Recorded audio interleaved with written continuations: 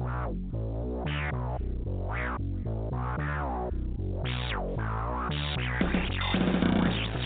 you ready for the latest Habs news, passionate debate, and in-depth analysis from hockey experts around the league? It's the most informative and interactive podcast about the Montreal Canadiens. This is the Canadiens Connection podcast, featured on allhabs.net, with your hosts, Joe Whalen and Rick Stevens. Hello, everyone, and welcome to the Canadiens Connection podcast here on Rocket Sports Radio, keeping you informed, engaged, and entertained. My name is Joseph Whalen. I'm going to be your host for the next hour. This is episode 64 of the Canadiens Connection podcast, the Otto Leskinen edition. And I'm pleased to be joined by the Otto Leskinen to my Greg Patterin, Mr. Rick Stevens. And Rick, I hope you've had a Merry Christmas and a happy holiday season. How is it going today? Indeed, I did, and it was good to get away from hockey, good to get away from social media, and really enjoy family and friends, and it was wonderful holidays, happy holidays to all of our listeners, and it's if you're a hockey fan, it's an absolutely fabulous time of the year with the NHL getting back and starting its next push, and the next big event is going to be looking towards the trade deadline and of course the World Juniors, and we're going to talk a little about all of that, but we're just happy to have and very grateful to have so many listeners and so many followers to discuss all these important events with. I hope you had a happy holiday and Merry Christmas as well. Yes, thank you, and yes, extending all of those well wishes to our lovely listeners who are following along, and of course, I mean, if you're a Montreal Canadiens fan, the Montreal Canadiens give you a lot of reason to be happy heading into the holiday break. You know, a successful trip out west, and they get 6 out of a possible 8 points, and I mean, that's a great start to a road trip that's going to continue past the new year. But I mean, to win the way that they did against the Winnipeg Jets, 6-2, and you know, even though they lost 4-3 to the Edmonton Oilers, I mean, it kind of felt like the Oilers might have been due for a win there, and they've been reeling even after the fact. Even after that win against the Canadiens, they've had their struggles. But regardless, heading into the holiday season, the Montreal Canadiens rattle off 3 wins in 4 games out west. So Montreal Canadiens fans were probably feeling pretty good over Christmas and certainly now. I mean, as the World Juniors are underway, there's a lot of excitement. It's always exciting this time of year, and when that calendar flips over to January, that's when the real work begins for the Montreal Canadiens. Because I mean, I think we've talked about on this podcast going back into early this season that this stretch from October to December, there might be things that you figure out about this team, but a lot of it is going to have to be found out January into April. And that's when teams really, I mean, you look at everyone points at the St. Louis Blues last year. That's when they started their ascendancy. So very exciting time of year. And as Rick said, glad to have you along here with us. And as Rick said, there's a lot to talk about today. And we're going to get to the Montreal Canadiens Western Road Trip, the World Juniors, and we have the question of the week that we threw out on Twitter and Facebook on the All Habs fan page, which is simply, as we approach, this is the end of the decade now, what was the most memorable Habs moment of the decade? And you can reply on Twitter, on Facebook, or you can call in. There's a live show, 213-943-3754, or you can text if you're listening on demand at 585-3-ROCKET. So, Rick, let's get started with the Western Road Trip, because we pointed at this stretch of games as being a time where we were going to find out a lot about the Montreal Canadiens. This was going to be a difficult stretch, and remember back to the end of November, they did not look good at home in winnable games, but they head out on the road, and you know what? Max Domi scored that highlight reel goal against the Edmonton Oilers, and it looked like they could go, a perfect 3-for-3 against, Vancouver, Calgary, and Edmonton. And though they don't, they bounce back with a resounding 6-2 win over the Winnipeg Jets. So, I mean, there's been a lot to like heading into the Christmas break for the Montreal Canadiens. Absolutely.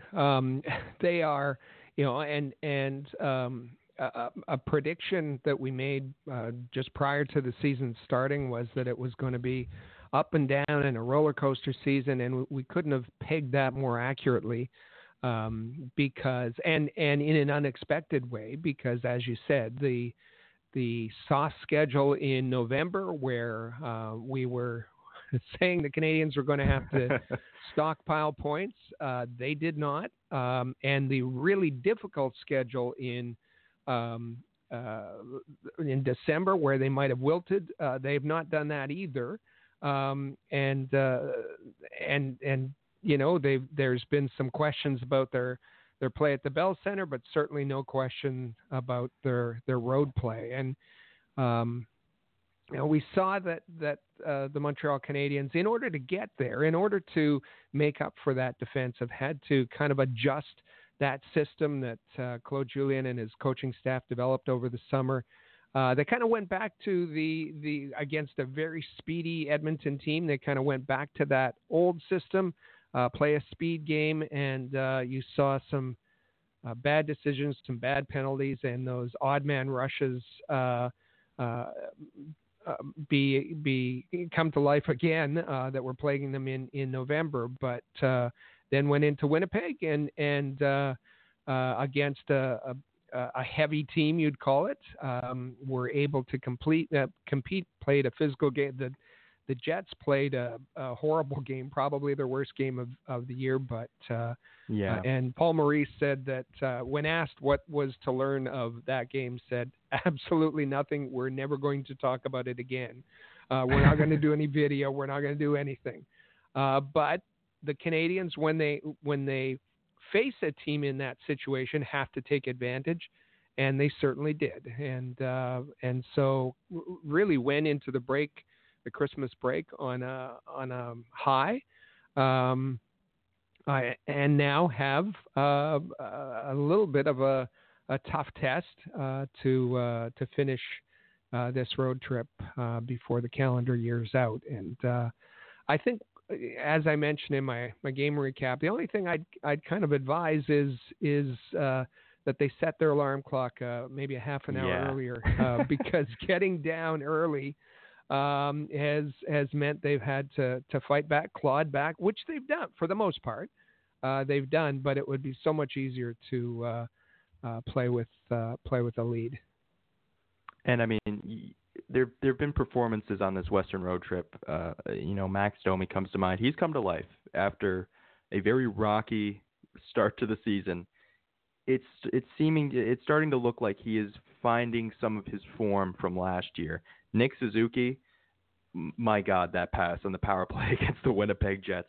He can do things that nobody else on this team can, and it's just you want to see more opportunities for him, and maybe just scale back the power play time for Jordan Weal just a little bit, if maybe altogether. But you want to see more opportunities for a guy like Nick Suzuki, because every time he gets one, he does something remarkable. And then, of course, as you say, it's not a great plan to get down in games, but when you have Carey Price, who is going to keep you afloat in a lot of 90% of the time you get down 2-0, it feels like Carey Price, he'll keep you afloat if you want to go back, and if you have any interest in being in this game, he'll keep you around in it. And that's why, I mean, you can afford to do that a couple of times, but it's starting to become a habit, and you really want to get that cleaned up. So maybe setting the alarm clocks just a little bit earlier would be a good idea. But that kind of leads into even tonight's game, because you mentioned Carey Price first. He's been outstanding throughout December. His save percentage there for much of December was in the .940 range, and he's been outstanding in every game, and even against the Jets. The Jets dominated from the outset, and it was Carey Price who held the fort and allowed the Canadiens to pick it up. You mentioned Max Domi. He kind of got called out. Marc Bergevin's press conference He was called out by the general manager, and he's been better since then. You mentioned Suzuki, and Artturi Lehkonen has also been on a bit of a point streak for the last 5 games.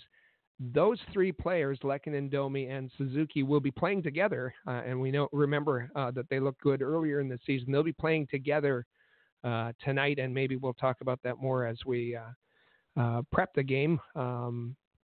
The Canadiens game with Kotkaniemi coming back into the lineup, it bumps Suzuki up to the second line, and look for big things from that trio tonight. And we'll talk about some of the injury situation in just a little bit, but I also wanted to talk about a concern that has seemingly been present all year long, and that is it's just kind of been that the Montreal Canadiens have a bit of a habit of taking an untimely penalty. And, they're all untimely if you can't kill them. But, I mean, Nick Cousins, you remember back to that game against the Boston Bruins in Boston where he just took a penalty, and it was one that Claude Julien disagreed with, but it was a penalty, and it was in the offensive zone. And in that game against the Edmonton Oilers, we saw a penalty from Nick Cousins. We saw a penalty from Jordan Wheel. And, Tomas Tatar has been sort of the poster boy for up and down play. And he's taken, there's been games where he's taken a boatload of penalties. So, obviously the bigger concern would be that Montreal is having trouble killing penalties. But also, at some point, you're going to have to be a little bit more disciplined and a little bit smarter about it. Montreal Canadiens are still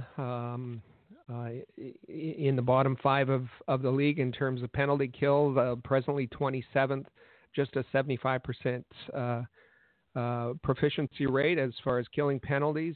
And yes, so that means can't be taking bad penalties.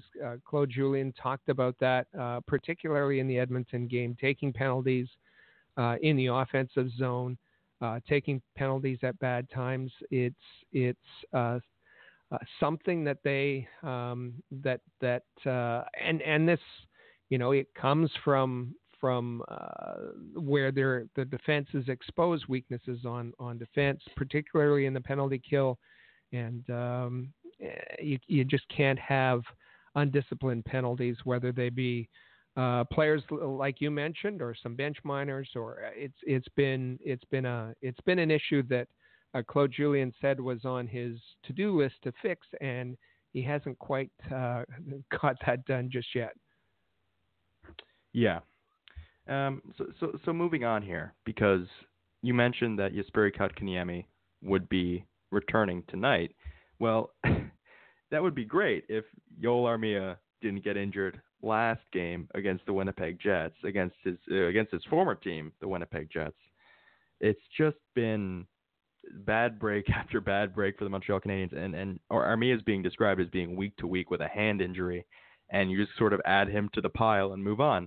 Fortunately, if you can say that, you mentioned that Nick Suzuki would be given an opportunity because of that. Obviously, this is not the fashion that you want to see him get an opportunity, but bumping him up after his play in the third line could be a good thing for the Montreal Canadiens. But Armia has just been, and I talked about him a couple of weeks ago. The play of Armia this year has been an absolute revelation. After losing Andrew Shaw and thinking, well, that's it's the cap hit that you want to move away, but at the same time, the production that he provided for you last year he had a career high season. Where are you going to find that production? And Armia was providing it in spades.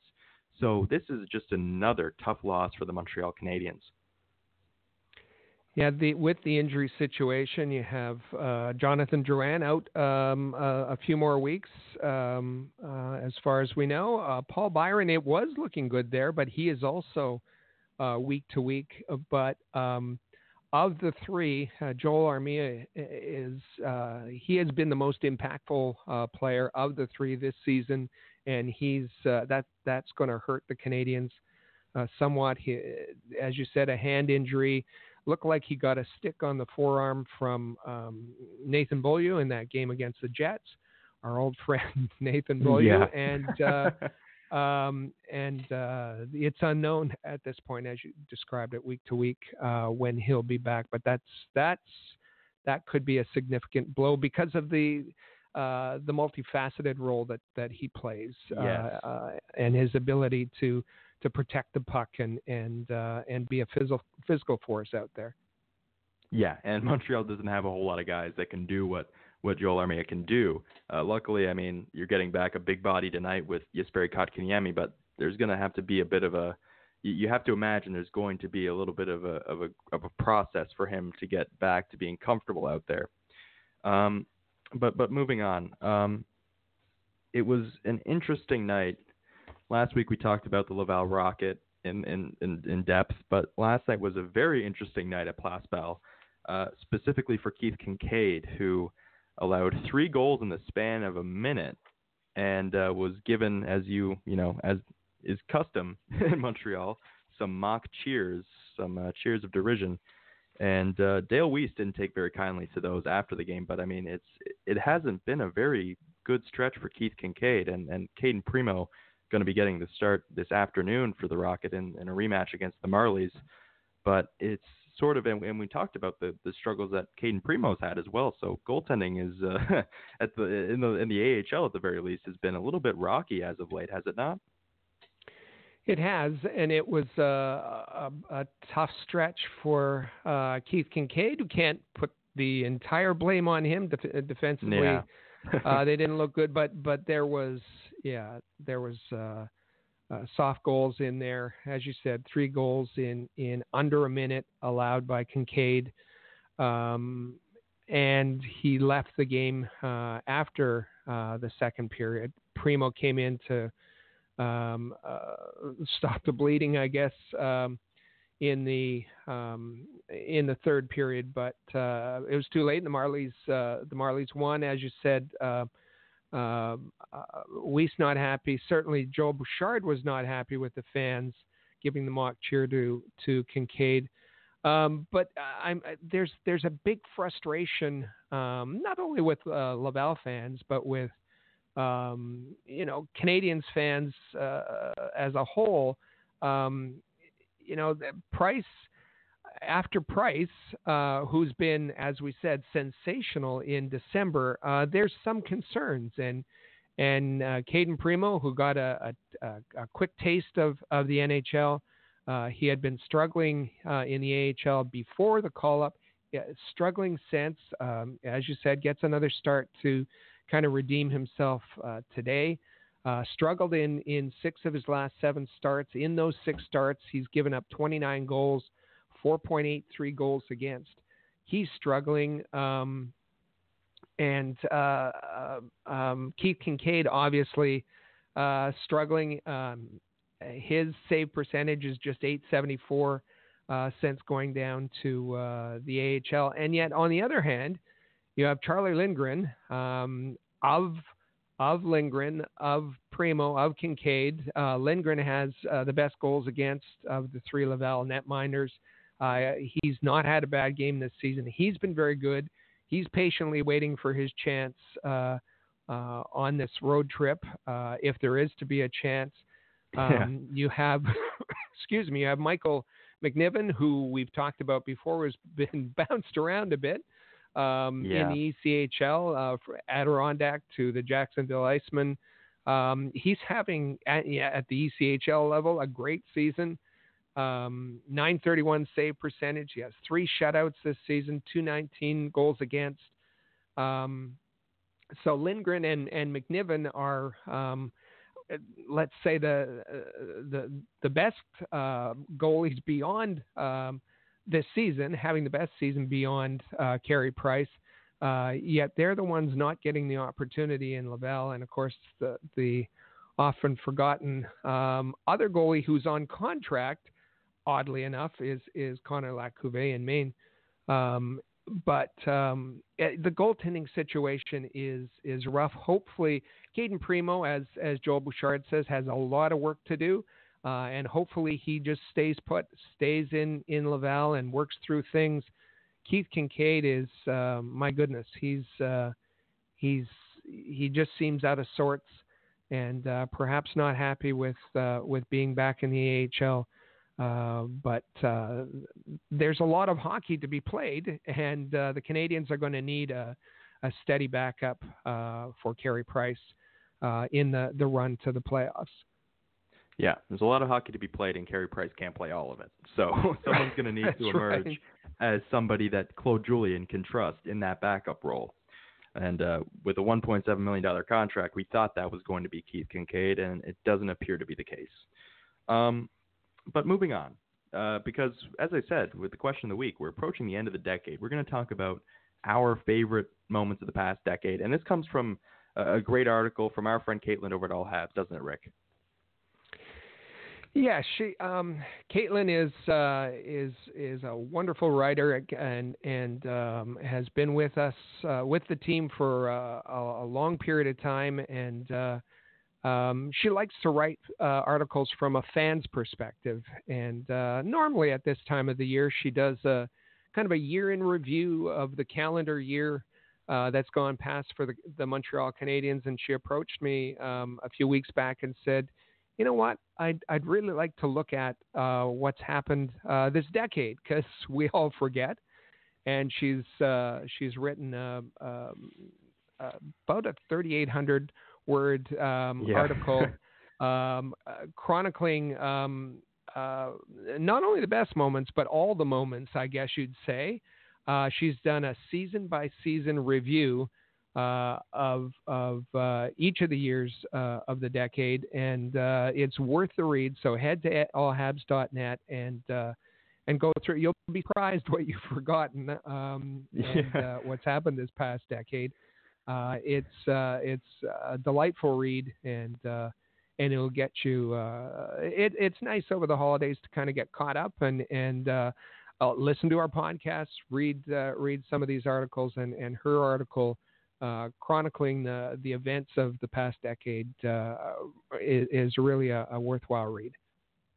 Yeah, so we thought in the spirit of that, we would share our favorite moments from the past decade. And there's so much to choose from. And obviously, I think for the Montreal Canadiens, 2010, the run to the Eastern Conference Finals, 2014, the run to the Eastern Conference Finals, you could easily pick those two playoff runs. And there are moments scattered about those playoff runs that could very easily have been the ones that I chose. I mean, the Boston Bruins, that series, the last playoff series the Canadiens have won of consequence, no offense to the 2015 Ottawa Senators, but the 2014 Boston Bruins series was a lot of fun.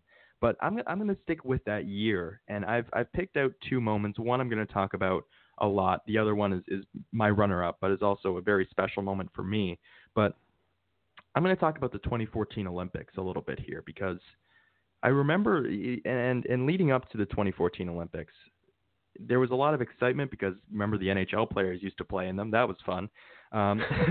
But, there's always a bit of a concern, I think, about who's going to be the goaltender, because you can look at Team Canada up and down. You say, okay, well, they have Sidney Crosby. They have, Shea Weber on the back end. Like, they're going to be fine in those spots. But goaltending, you had a 34 returnee in Roberto Luongo, a 34-year-old returnee in Roberto Luongo, who it didn't seem like it was going to be his time to shine again. And in steps 26-year-old Carey Price, who, let's not forget, I mean, 2013 happens and the playoffs against the Ottawa Senators, and there was legit conversation, more so, I think, is from Ottawa Senators fans who believe that Carey Price wasn't somebody that could be trusted in big moments. And even maybe some within the Montreal Canadiens fan base as well, as somebody that maybe wasn't a clutch performer. And he proved everybody wrong in 2014 when he stepped up there, and he honestly didn't give Mike Babcock or anybody else any reason to take that spot away from him when he got in between the pipes. He was a perfect 5-0, made 103 saves on 106 shots. And this was honestly, it was vindication in a sense, because of that talk, that conversation that existed about Carey Price and his ability to perform in clutch moments. And it was just, you remember that game against Latvia, and there's this notion and this belief sometimes that that Team Canada can get mediocre goaltending and still compete for a medal. I think that the 2014 Olympics showed that not to be the case, because we remember the game against Latvia where Canada could only muster 2 goals on 57 shots. against Christos Gudleskis. And Carey Price probably forgot what a puck felt like because he only faced 16 shots, and he stayed mentally sharp. He was there. He was ready to make a save when he was called upon, and he did his job. And then he followed that up with back-to-back shutouts against USA, a 1-0 win, only one goal that the Canadians provided him. And then they win gold against Sweden, and obviously then they got a little bit more goal support for Carey Price. But he was just phenomenal in those Olympics, and that served for me. And 2014 was such a fun year for me as a sports fan. And Carey Price winning Olympic gold, that was just icing on the cake. It was a great time, and it was so fun to wake up at about 7:00 in the morning and watch Carey Price play for a gold medal in the Olympics. It was just insane. And the other moment that I want to talk about happened at the end of the year in December, which was the Canadians honoring Zaku Koivu that night. That was just, and we just saw him. We talked about him on this podcast just a couple of weeks ago. And obviously back on December the 3rd, when they had the captain's night, he received that huge ovation. But going back 5 years, or whatever it's been, it's going back to 2014. Yeah, 5 years. They had that night for him where he was honored. He was out there at center ice thanking the fans, and Carey Price saying what Zaku Koivu meant to him. Andrei Markov, same thing. It was just a great night. And for me, those are the two moments of the decade that, beyond the Eastern Conference Finals appearances, beyond any playoff moments, those are the two things that really have stuck out in my mind looking back on the decade. And it's interesting; those are great moments, and I remember them fondly as well. It's interesting that you mentioned two Montreal Canadiens who absolutely deserve to have their jerseys up in the rafters of the Bell Centers. Carey Price, once he hangs up the skates. But from a fan perspective, the question mark is always, well, they don't have a Stanley Cup. But how silly that argument has become over the last few years. Given it was one thing when it was kind of routine for the Canadians to win the Stanley Cup, but kind of meaningless now, given that it's been since '93. And you talk about Carey Price, that best on best tournament, the Olympic gold. How he was the rock of that team. Babcock mentioned it afterwards that they relied on Carey Price, and there should be no question that he is capable of being that cornerstone for the team in a championship contest. And I think of Carey Price and quite a memorable moment earlier this year. Actually, it was just in March. He's set so many of the Canadians franchise marks for goaltending. It's almost become routine. But I think the biggest one, or the most important one for me, was when he passed Jacques Plante to set the Canadians win mark at 315, and of course he's gone on from there. But it was against the Red Wings, and it was he still had to make some outstanding. The Canadians kind of said, "Okay, this is your game. This is your game to set your mark. So have at it. Go ahead," and kind of abandoned him in the game. He made some outstanding saves in that game, and was actually a very proud moment for him afterwards.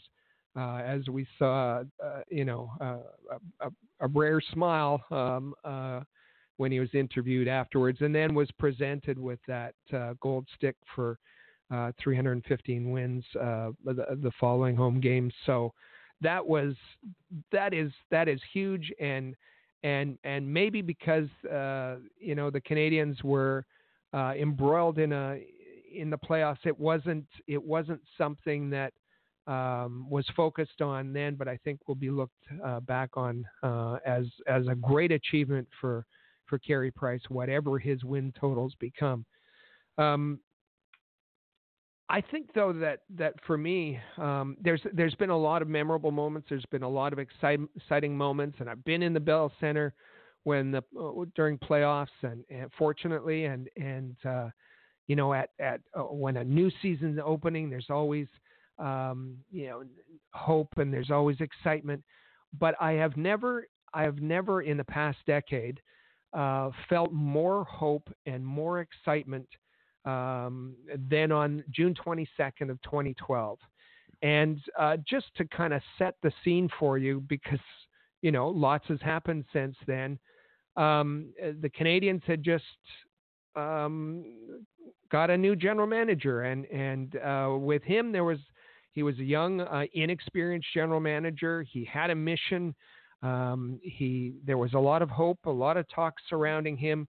And the draft, the 2012 NHL entry draft was in Pittsburgh, and as many of our listeners know, we've gotten into an annual routine of having a contest and taking fans to the NHL entry draft. We were in Vancouver this past year, and Joe was there, and lots of our team members were there, and many of our listeners were there.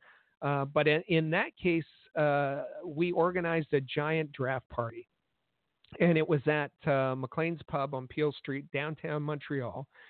And it was a very important draft because the Canadiens had the third pick overall, coming off a terrible season.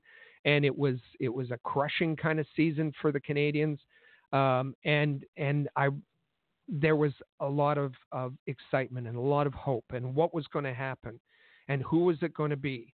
And we were just a couple of blocks from the Bell Center where they were having their own draft party. And people were coming in the door who had checked out that party and said, gee, there's only a couple dozen people there. But we heard about this party, and McLean's was packed. It was packed. We had set up reserved tables, and those had filled, and we had people all through upstairs. We had people filling McLean's Pub, standing in line waiting to come in. We had prizes. We had an all-day live broadcast going on. Brian Wilde was there, and his CTV crew was doing some filming. And when the Canadiens selected Alex Galchenyuk, it was just pandemonium in there. Everybody was hugging each other. This was finally the center, the franchise piece that had been the Canadiens had needed for so long, and it was just this was the Canadiens rebuilding. This was the Canadiens opportunity, and hope was never again at as high as it was at that moment. And you think about, I understand that management soured on Alex Galchenyuk and the coaching staff and fans. But there was no question that it was a kind of a risky decision, given that Galchenyuk had played so little leading up to the draft, his injury and all. But when you look back at that 2012 draft and you see Alex Galchenyuk at 307 points, he's second only to Philip Forsberg from those draft picks. And 130 goals. He was obviously the right choice, and it just, whether it was Galchenyuk himself, whether it was mismanagement in development, whatever it was, it doesn't matter.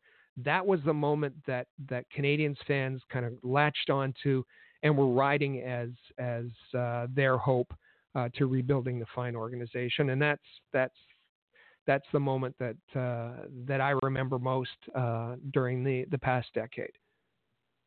Yeah, and I think there was optimism there that just hasn't really. There was a belief that the guy that was coming in to the Montreal Canadiens, Marc Bergevin, was there to fix the problem that existed at that point in time, which is that they didn't have any center icemen. And he drafted Galchenyuk, and then it took about 6 years after that for them to go back and say, maybe we should do that again with Jesperi Kotkaniemi. But you were right in pointing that out as being the moment, because with Kotkaniemi, it was more for the meme about the two people that were surprised that they didn't pick Filip Zadina than anything else. It was kind of more of a shocking pick, whereas this one was, even though he had played very little in his draft year, there was excitement about Alex Galchenyuk that surrounded him, and that translated into his rookie year, into the first few years that he played for the Montreal Canadiens, and ultimately the 30-goal season that he had for them before he was ultimately traded just a couple of years ago. But regardless, it's been a great decade, or a fun decade at the very least. Just to wrap on that, the Canadiens picked early, obviously. Yeah. And we didn't know what was going to happen with our draft party, but there was so much excitement that the fans stayed through the draft and till closing. And I should say, we just for a draft party, we had fans that came from all over Quebec just for the draft party, that came from the U.S., that came from Ontario, Habs fans. There was really a hunger for that hope, and Galchenyuk, the pick of Galchenyuk, delivered that back early this decade. Yeah, absolutely, and as you mentioned, a fantastic article from our friend Caitlin. So go and check that out on allhabs.net as we look back on the decade that was for the Montreal Canadiens. But we're going to take just a quick break, and when we come back, it is the most wonderful time of the year, and that means it's time to talk about the World Juniors. We're going to talk about the Montreal Canadiens prospects that are playing there, and some other ones that have caught our eye. So stay with us here on the Canadiens Connection podcast on Rocket Sports Radio. Rocket Sports Media is currently recruiting talented, motivated, and committed people to join our team. If you're a student wishing to gain experience, a young professional interested in broadening your credentials, an experienced hockey mind looking for a platform to share your expertise, or a passionate fan looking to contribute to our publications by connecting with fellow hockey fans, we want to hear from you. We are specifically interested in individuals who have education and/or experience in the following areas: sports writing, translation, editing, forum administration, social media administration, multimedia, graphic design, web development and user support, event planning, and sponsorship and marketing.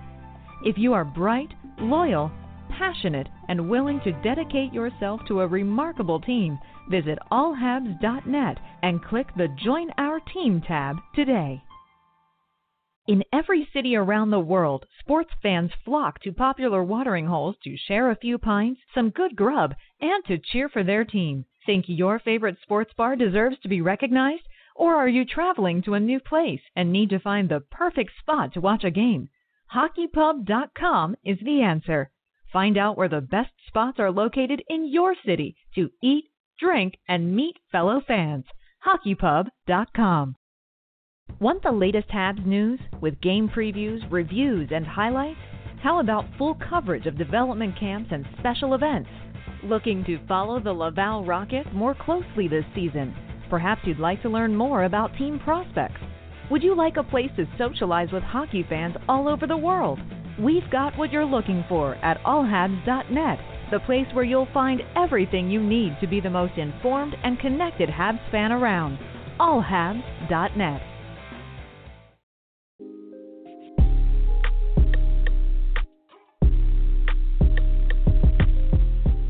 No, Dick. And welcome back here to the Canadiens Connection podcast on Rocket Sports Radio. And we're about to talk about the World Juniors.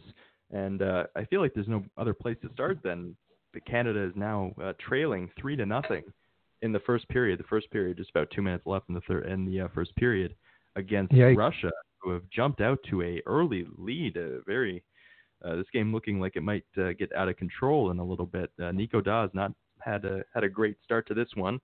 And Canada just killed off a 2-man advantage. But regardless, it's just kind of shown that this tournament is all over the place. Well, we were just talking in the break that unfortunately, and we don't want to see it happen, but if Russia goes on to win against Canada, this was called the Division of Death, and every team in that division will have an identical record, and all have 3 points, and which is bizarre, actually. It's craziness, but it's just kind of this is the perfect example of what we've been seeing over the last couple of years, which is that it's just gotten steadily and steadily more competitive from teams that you wouldn't consider to be hockey powerhouses. Germany beat the Czech Republic. Czech Republic's already beaten Russia, who obviously now have something to prove in this game against Canada. And then you have last night Germany competing with the United States, looking like they could have pulled off an upset there until the Americans emerged victorious. But I guess that's where we're going to land on this, because obviously the guy that Habs fans are most excited about in this tournament, and I know that there's Alexander Romanov, who's looked like he's played very well in the first period for Russia, but the guy that has got the most intrigue that surrounds him at this moment in time for Montreal Canadiens fans is Cole Caulfield, and he's not gotten off to a great start in this tournament. And through 2 games, the one thing that he does better than just about anybody else, scoring goals, he hasn't been able to get on the score sheet and has been held pointless through those 2 games. So, I mean, is it time to worry about Cole Caulfield? I don't think it's time to worry about him, nor is it time to put him up on a pedestal. I think that these 1 or 2 game takes that we see on social media are quite fascinating, in that in the preliminary game against Germany, there was Cole Caulfield with 4 goals. And a meaningless game, and really meaningless as far as the performance. But there were, I see all kinds of people saying, okay, well, he's obviously proven that he's a goal scorer at the NCAA level. He's obviously proven that he's a goal scorer at the international level. It's time to bring him up and stick him on the power play. And I was like, whoa, just settle down. And now after 2 games with Team USA without him scoring, there's been all kinds of concern, and not only concern, but my goodness, the excuses are just flowing, aren't they? Yeah. There's been it's kind of reminded me a little bit of the overreaction to PK Subban. Blaming Babcock when Subban didn't get playing time at the Olympics and that sort of thing. There's a lot of blame headed in Scott Sandlin's direction. Scott Sandlin's an excellent coach, and he knows exactly what he's doing. But there's just lots of misinformation out there about Cole Caulfield. I've seen every game, some live, and this season with Wisconsin, and he's kind of playing like he plays at Wisconsin, and he'll score a couple, and then he'll go through a couple of games without them. But I think you're seeing, there's been people complaining, oh, he's not getting top 6 minutes. That's silly. It's absolutely silly. He's played on the second line in both games, and they're complaining about his line mates. Jack Drury he's a very good center. John Beecher, who is a Bruins prospect, and is a tough customer, will do the board work and get the puck out, and a lot of people saying, oh, well, he doesn't have the line mates. Listen, it's the World Juniors. It's the World Juniors. You're going to have good line mates wherever you, for Canada, you have Raphael Lavoie on the 4th line. I mean, you're going to have good line mates. And, some complaining, oh, he's not with Alex Turcotte, who he's played with in Wisconsin. Well, don't blame Scott Sandlin. Maybe ask Tony Granato about that, because I saw that somebody tweeted, he's finally had a shift with Alex Turcotte. It's not like he hasn't played every single minute of play in Wisconsin with him in the chemistry. That's absolutely false. That's obviously somebody who hasn't seen Wisconsin games, because Caulfield and Turcotte were broken up about mid-November, I guess. And Caulfield's been mostly with Dylan Holloway since then, but has had different line mates. And I just all of these excuses. Yes, he's been turning over the puck. Does that make him a terrible player? No, of course it doesn't. I guess what I'd like to see, and the comment that amused me the most was saying, putting themselves in Caulfield's voice and saying, "Listen, I've been standing here waiting to get the puck. Where is it?" And blaming the line mates for that. Well, that's not how hockey's played. That's not. And I know that Caulfield likes to set up for the one timer, but he's got to be more. He's got to show more that he wants to create opportunities, and that he wants to retrieve the puck, and that he needs to play better without the puck. There's nothing wrong with the way that Scott Sandlin's coaching. Caulfield got a few seconds off 18 minutes of play in the first game against Canada, a little less, and that was when in the third period his time was cut a bit when the U.S. was protecting a lead last game. And so I think even his most ardent cheerleaders can say he's not going to be one of the better defensive players on the ice, so that's certainly understandable. All kinds of I saw somebody complaining that he's getting used to international ice. So, but if anything, that should give him more open ice. Yeah, and it shows that, again, it shows people haven't been watching Wisconsin, because the Kohl Center, the home ice for the Badgers, is pretty close to international ice. NHL ice, as we know, 20 by 85 wide. International ice, did I say 20? 200 by 85 wide. 200 by 85. International is 200 by 100. That's easy. The Kohl Center, where Wisconsin plays their home games, is a bit of an anomaly. The NCAA, it's 200 by 97, so just 3 feet off the international ice surface, and Cole Caulfield has taken advantage of that. I think the other thing, and I'll just wrap it up here, is when you watch him in Wisconsin, about half of his points, half of his goals come on the power play, and he's certainly getting power play time. Is he on the first wave? No, but he's certainly on the second wave, and has some. The second wave being of the power play typically has been Caulfield, Drury, Kaliev, who's looked. He's a sniper as well. Turcotte is manning 1 point, and Cam York out there as well. So, some of the stuff is just silliness, and be patient. Don't rush him. Yeah. Don't put him on a pedestal, but don't bury him either. Yeah, and this is a perfect time to remind people that this is something that happens at the World Juniors when you have guys like Cole Caulfield, who, yes, he does one thing. He scores goals at an amazing rate. He is very good at scoring goals, and there's nobody that can dispute that. He's a potent goal scorer. But when you play in these best-on-best tournaments, and especially when this tournament is just so short, the coach is going to give opportunities to guys that can do more than just that one thing. And listen, I think that you have guys on this team like Shane Pinto, like Bobby Brink, like Oliver Wahlstrom, who do more things at a higher level than Cole Caulfield does.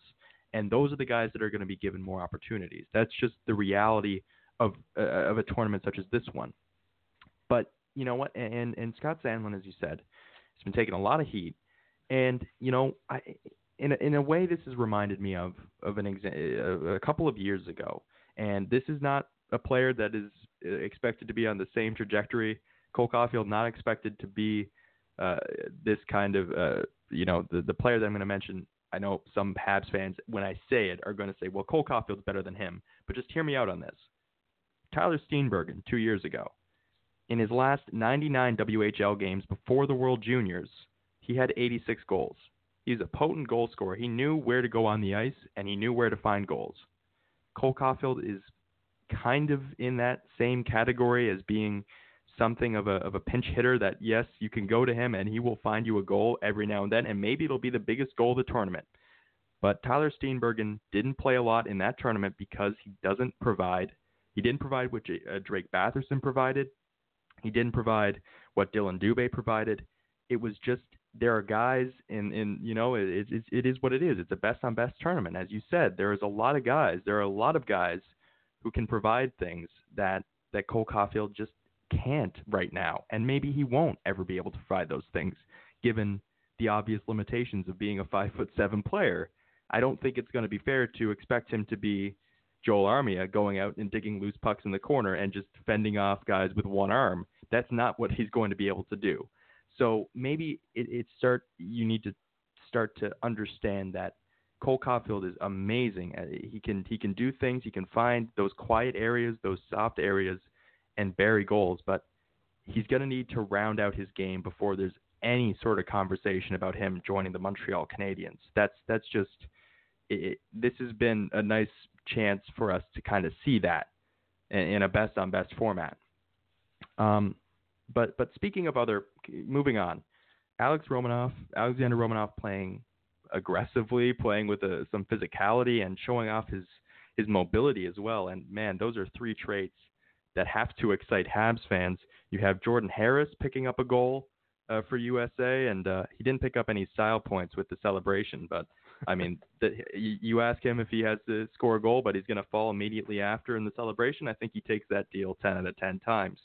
And then Mattias Norlinder, who admittedly has had a bit of a rough time. I mean, at least in finding minutes behind a kind of a loaded Sweden defensive core with Rasmus Sandin, Victor Soderstrom, and Philip Broberg. But I mean, it seems like the Canadiens have got three really nice defensemen in those guys. And Norlinder basking in the glow of a new contract that he signed on Tuesday. That has to feel very nice. But there are so many, I understand that the focus is on Canadiens prospects, and as it should be. But rather than gripe about the way the coaching staff is using Cole Caulfield, sit back and enjoy some of the other wonderful prospects. As you said, this is best on best, so there's tons of talent out there for Canada, for the U.S., and for some of the what you describe as maybe the second tier teams have some talent as well. Yes, and I would just like to start talking. Is like, as I covered the Belleville Senators a couple of years ago for the AHL report, and I saw some pieces that have really come together, and Thomas Chabot spent a little bit of time in Belleville that year, and obviously now playing most nights over half an hour for DJ Smith and the Ottawa Senators. But then they have Brady Tkachuk there as well. They have Colin White, and now you add in the fact that you have Shane Pinto, who's looked fantastic for USA, picking up some big points. Lassie Thompson being the captain of Finland. I mean, this is a team, and I know that Montreal thinks that they have next in the Atlantic Division, and they're going to be the team that's on this ascendancy. Man, the Ottawa Senators, I know what Craig Button said and over the summer about Montreal having the best prospect pool in Canada, but I think the Ottawa Senators are right there with them, because I just think that you look at those pieces. They've had Nick Paul, who's kind of emerged a little bit this year, shown something that he hasn't in previous years. And obviously, I mean, you have Jacob Bernard-Docker playing for Team Canada too. Like, they have a lot of players at this tournament that project to be really solid NHL players in a couple of years. So you add that to what's already there, and I think the Ottawa Senators, as much as people might want them to remain the punching bag in the Atlantic Division and make jokes about where they are and the owner and all that stuff, whatever whatever's going on off the ice, they can't control that. But the Ottawa Senators have done a really nice job, and Troy Mann in Belleville has done a really nice job of developing the prospects that they've drafted, and drafting has been a strength of this organization as well. So I commend them for that. And the other one that I want to talk about, and we've talked about Tampa Bay a lot on this podcast because people, again, love to make jokes about the fact that they were taken out by Columbus in the playoffs, and what an upset, and it was embarrassing. The Tampa Bay Lightning are locked and loaded to compete for a very, very long time, because they are not going to have to pay premium for their secondary scores and secondary pieces, because they can plug and play for as long as they want, because they have guys like Nolan Foote when he's ready to go, and he scored a beautiful goal against Spencer Knight and Team USA the other Boxing Day. When he's ready to go, they can trade a guy that is making money, and they can use the years of the entry-level deal and times when he's going to be not making a whole lot of money, and use him as a value piece. They have got so many guys that they can just plug and play for years and years, because they are doing drafting and developing better than just about anybody in the NHL.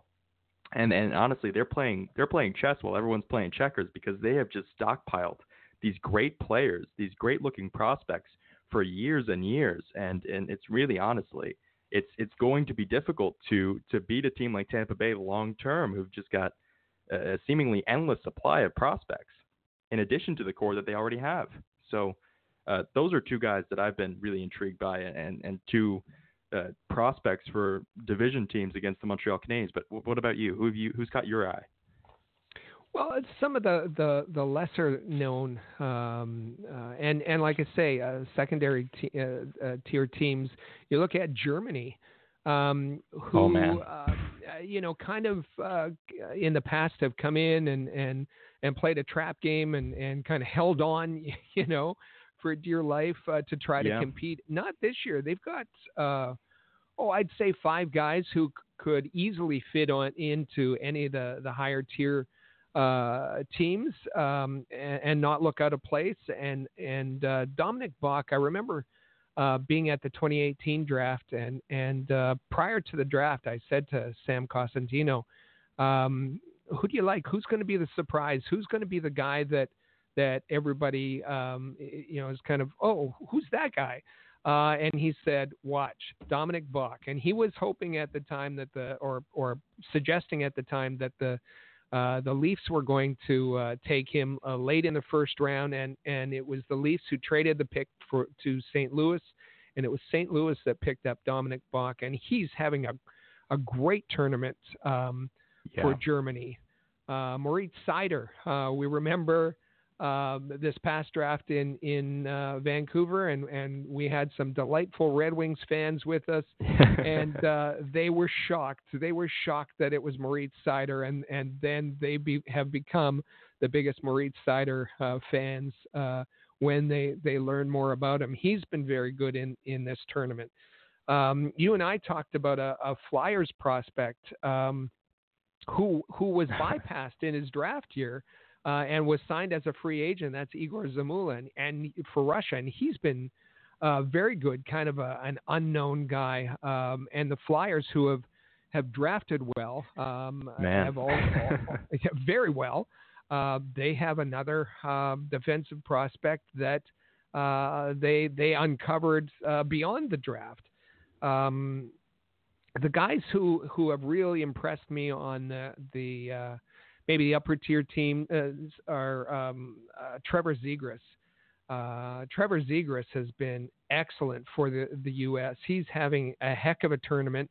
And talking about where you are on the lines, he's started out in the fourth line both games, but moved his way up. He's having a terrific tournament. Of course, he was the 9th overall pick by the Ducks in Vancouver, and maybe a name that isn't well known, Barrett Hayton for Canada, and we were talking about him last week, I guess, as one of the well, their blue chip picks, that is Arizona, that they protected and it did a great job protecting in that trade for Taylor Hall. They weren't going to let Barrett Hayton go, and we see exactly why. He's been dynamite on that second line for Canada, and maybe that also opens up some draft eligible players. The conversation to draft eligible players with Barrett Hayton on the second line has been Quinton Byfield. My goodness, is a 200-foot player that does everything. That his skating, his ability to take over shifts, his puck skills, to execute at speed. He's unbelievable, and we saw in the game against the Americans another draft eligible player, Alexis Lafreniere. We saw how impactful he can be. Dylan Holloway, another draft eligible player, another player who's playing in Wisconsin.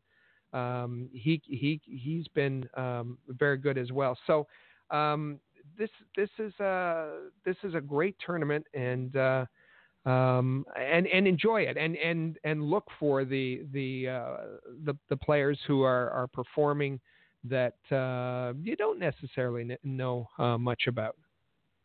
Yeah, and it's always such an exciting tournament. So just enjoy it. Watch all these young players play for their countries. They always have so much pride, and it's just a really fun time of year. So definitely enjoy watching the tournament. But we're going to take a quick break, and when we come back, we've already discussed our favorite moments of the decade. What about yours? The question of the week, thrown out on Twitter and Facebook: what was the most memorable Habs moment of the decade? So we're going to be getting to some replies after a quick break. Stay with us here on the Canadians Connection podcast on Rocket Sports Radio. The Canadians Connection is proud to be a partner of Rocket Sports Media, digital media publishers of sports and entertainment websites. Their mission is to build a worldwide network of sports fans who are informed, engaged, entertained, and connected. Learn more about RSM, its team, and its portfolio of brands at rocketsportsmedia.com. I bet you enjoy sporting your best Habs jerseys, dressing up your kids and pets in the cutest Habs gear, and showing off your decked-out hockey cave or fanning. Well, don't just show your friends. Show your Habs. The team at All Habs wants you to boast your finest pictures for our global network of Montreal Canadiens fans. Include the hashtag #ShowYourHabs when posting your fan photos on Twitter, Facebook, or Instagram. Then log on to showyourhabs.com to see your entries, along with photos and posts from Habs fans all over the world. A proud member of the Rocket Sports Media Network. If you're a business owner looking for the perfect platform to reach a targeted audience of customers, Rocket Sports Media is the solution. Our global hockey community provides unmatched social media reach to an attentive demographic of sports and entertainment fans. We can provide visibility to your company, helping you to engage and leverage this prime group of potential clientele.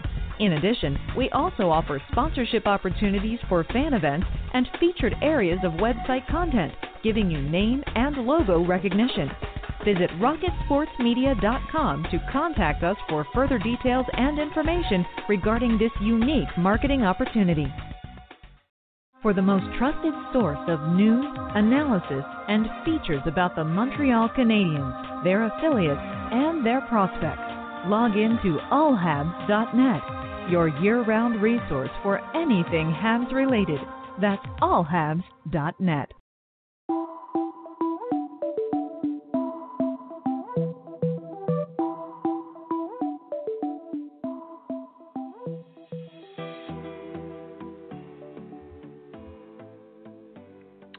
And we're back here on the Canadians Connection podcast here on Rocket Sports Radio. You can follow me on Twitter at JoeWhalen19. You can follow Rick at AllHabs, and you can follow at Habs Connection on Twitter, Facebook, and Instagram. So, Rick, we threw out the question of the week earlier today.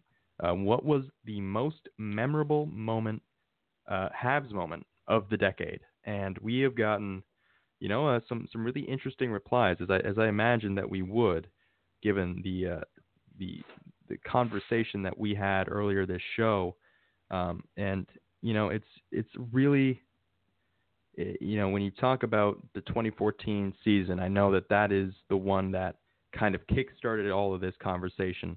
And I think that's the one where you really see it. I know Matt Smith tweeted in the 2014-15 season for Carey Price was obviously I think it should be considered as one of the best seasons that a goaltender has had for the Montreal Canadiens. And obviously I think that is a moment that really took Canadiens fans and really captured their imaginations of what this team could accomplish.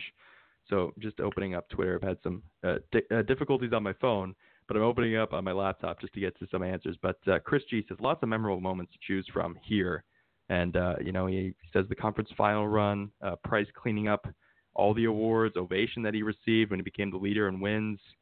And then you have Blaine saying the 2014 playoff run and the Kreider hit on Price in the conference finals. And I think that's a moment that every Habs fan remembers where they were and probably remembers exactly what they said, which I will not repeat on this because it's a family show, after Chris Kreider slid into Carey Price. And Freddie Mills says exactly the same. Number one, Kreider running into Price in the Eastern Conference Finals.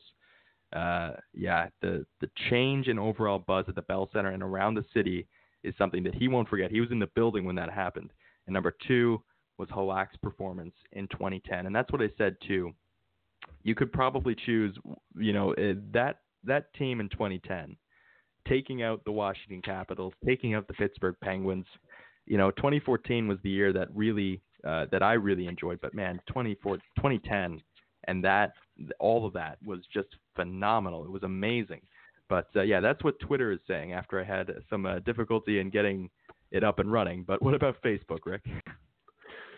Well, it's interesting that the Chris Kreider thing keeps coming back. And if the Canadiens had listened to me and had listened to Trevor Timmins, Chris Kreider would have been a Montreal Canadian, and rather than Louis LeBlanc in 2009, and that would have been, maybe we would have been talking about a cup during the past decade. Who knows? But and let's hope. It's been 10 years since that 2009 draft, and in Montreal it was, they did the thing. Well, let's impress the fans and pick the local fans and pick Louis LeBlanc, even though Timmins was pushing for Kreider. Let's hope that because the draft is in Montreal for 2020, that they don't pull something similar and take the best player available, or at least the one that their head amateur scout wants, because that was a bit of a disaster in 2009. Looking at Facebook, though, and if you want to join us, look for All Habs, all one word, on Facebook. It's an enormous fan page on Facebook, and we're always happy to reply to your comments, and we get lots of them. Jason Corville talks about the Canadiens dispatching the Caps and the Pens in 2010, and let's not forget Kirk Muller's role in that. And redesigning the system that allowed that to happen, to play very defensive and to make sure that their offense came from the power play, which unfortunately dried up against the Flyers. Anyways, Jason said he got so excited that particular spring. And many of the rest of the comments come from Trina, are similar to the one from Trina Allison-Pye, who talks about Saku Koivu, and obviously a deep love there for Saku and what he meant on and off the ice to Montreal and the fan base, the Canadiens fan base. Just adored. So if you want to participate, either on Twitter or on Facebook, please leave your comments for us. Or if you're feeling in the texting mood, and you're listening on demand, you can text us 24 hours a day. Our Rocket Sports text line is 5853-ROCKET.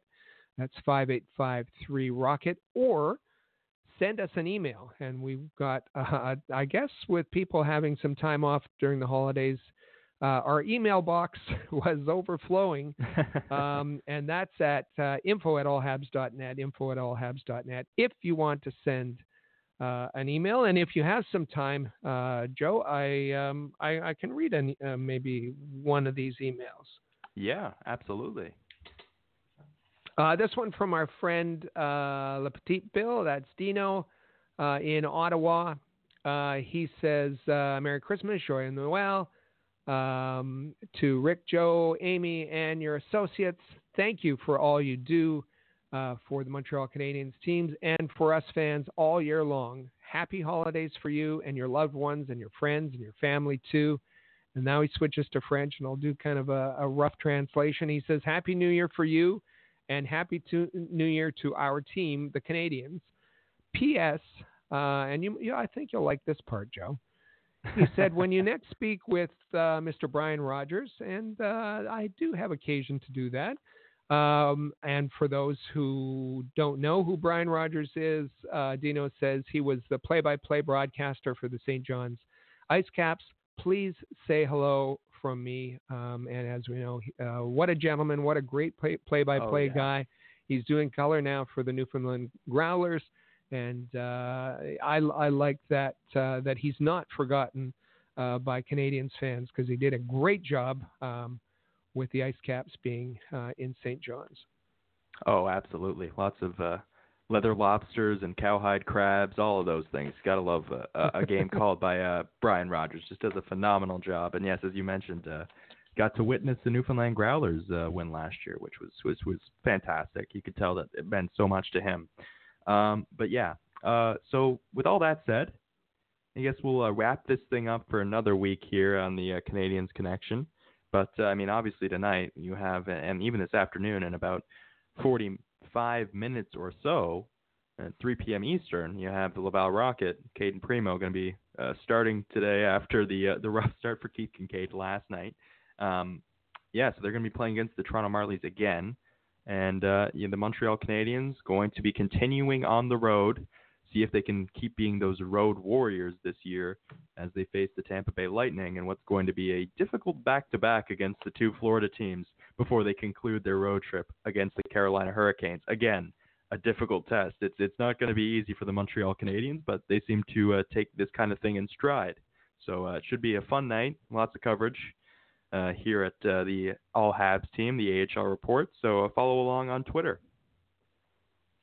And Carey Price will get the start at the Amalie Arena. And the big change, I guess, is the return of Jesperi Kotkaniemi, as we talked about earlier. He's going to be centering the line, centering Wheel and Cousins, which bumps Nick Suzuki up to the second line on the right side of Max Domi and Artturi Lehkonen. Those will be the big changes for tonight. We'll see how that works out. Yeah, it'll be fun to watch tonight, and obviously want to send everyone wish you all a happy new year. As we come back next week, it'll be 2020. We'll flip that calendar over, and it'll be the end of the decade, as we've been talking about on this show. So I wish everyone a happy new year. Enjoy the game tonight, and we'll be back with you next week at 1 p.m. Eastern. That is 2:30 Newfoundland time. Thank you for tuning in to the Canadiens Connection here on Rocket Sports Radio. For the latest news on the Montreal Canadiens, follow us on Twitter @HabsConnection and visit allhabs.net.